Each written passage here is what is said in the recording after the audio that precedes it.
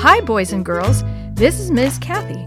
I'm so happy you've joined me today for another story just for you. A Dog Named Sandy by Robert G. Natiuk. Sandy, a shaggy part collie dog, liked to lie in some shady spot when it was hot, or he would stretch out lazily in the sunshine when it was cool. When he walked, he limped a little, and when he ran, it wasn't very fast. He was an old dog, for he was already grown up when Tom was born, and Tom was 12 years old and explosive with energy. He was always on the go and in a hurry. One day, Tom was waiting for Sandy to catch up. "That dog isn't much fun anymore," he said to himself, slapping his pant legs. As if realizing Tom's impatience, Sandy tried to hurry, breaking into a slow trot. On the other side of the pasture, Tom watched his dad repairing a fallen fence. "Sandy's so old, he doesn't chase sticks anymore or run or play ball," Tom finally spoke up when Dad stopped for a rest. "He's just too old to be much fun." Dad stroked the dog's neck. Then he looked up at Tom. "I guess that's true," he admitted, "but Sandy's a very faithful dog, and that's important, and he's been your friend for a long time, and you're his friend." "Yes, I know," Tom agreed, remembering the many times Sandy had been his companion, "but he's so slow and old and no more fun." The dog, seeming to know Tom was talking about him, got up and came to the boy, sitting by his feet. Tom gently shoved the collie away, feeling as if he were betraying the dog. "Sandy may not be romping all the time, that's true," Dad said, "but just because he can't and he's old, that doesn't mean you should forget about him. He only has a year or two more left to live, and I'm sure he's depending on you to be his friend." "Aw, he doesn't need anyone," Tom protested, trying to convince himself. "He's happy just sleeping all day long. He doesn't need me for that. But if I had a puppy, that would be more fun. Can I get one, huh, Dad?" Dad looked the dog over. Sandy's ears were tattered at the ends from earlier dog fights. A clump of hair was missing from one side of his jaw where a cow had kicked him a few years back. His eyes were hazy and watered in the bright light. "Well, all right," Dad finally agreed, "but we'll have to give Sandy away. We can't afford to keep 2 dogs." "Give Sandy away?" Tom repeated, never thinking he would have to give up Sandy in order to get another dog. True, Sandy had been his dog since he could remember, and they used to have a lot of fun together. But then maybe Sandy would be happier with someone else, perhaps with someone younger or older. "Okay," Tom whispered, "if I have to." Tom went to pick up his new puppy the next week and brought him home. The same morning, Dad coaxed old Sandy into the truck cab. As the truck pulled away and Sandy saw that Tom wasn't coming along, he jumped at the window and barked. Tom turned away from him. The pup was a frisky black terrier that nipped at Tom's heels as the boy ran around the farmyard. Together they played for a while, but then the pup grew tired and crawled under the steps. Tom waited for him to come out, but he didn't.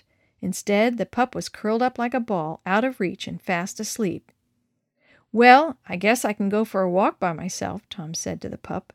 The boy started wandering across the pasture, at times seeing how close he could come to the killdeer birds before they flew or ran away screaming, "Killdeer! Killdeer!" But Tom didn't find walking by himself much fun, and he grew lonely.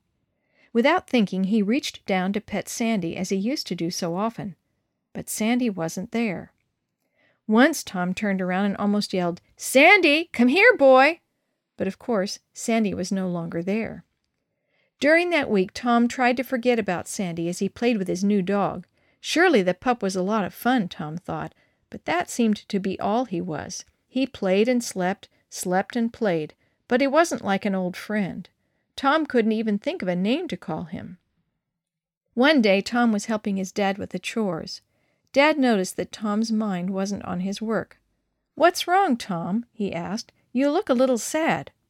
"Oh, nothing," Tom answered and looked down. "Dad?" "Yes, Tom?" I made a mistake. I like Sandy better than the pup. You know, I can't even think of a name for the pup." "Oh?" Dad said, stopping his work. "How come?" "Well, because Sandy was like an old friend, I guess, and the pup is so new." "I see," Dad said, thinking. "Do you miss Sandy?"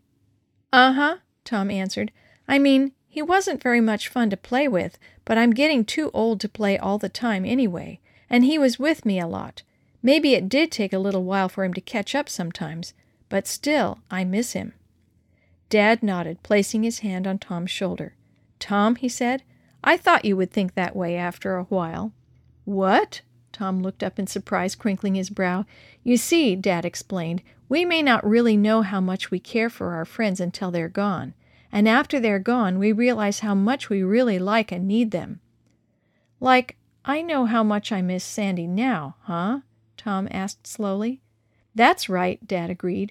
"Good friends, whether people or animals, are the best things in the world to have."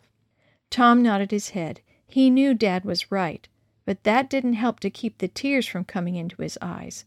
"I wish I had known that last week," he gulped. "Cheer up, Tom," Dad said. "Maybe something can still be arranged. I gave Sandy to a boy in town just for a few weeks. The boy really wanted a pup because boys and dogs should grow up together. So why don't we go over there now and exchange?" "Hey, that's great!" Tom shouted, the smile on his face spreading into a quarter moon. "You won't be asking for another puppy for a while, will you?" Dad teased. Tom shook his head vigorously. "Not as long as I have Sandy," he promised. "He's my friend."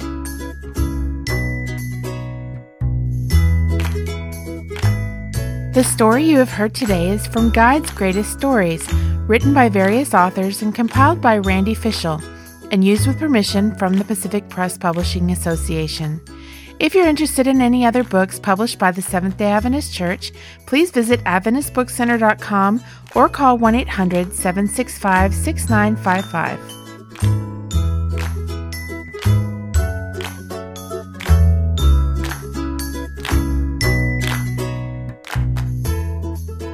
This podcast is a production of the Carolina Conference of the Seventh-day Adventist Church.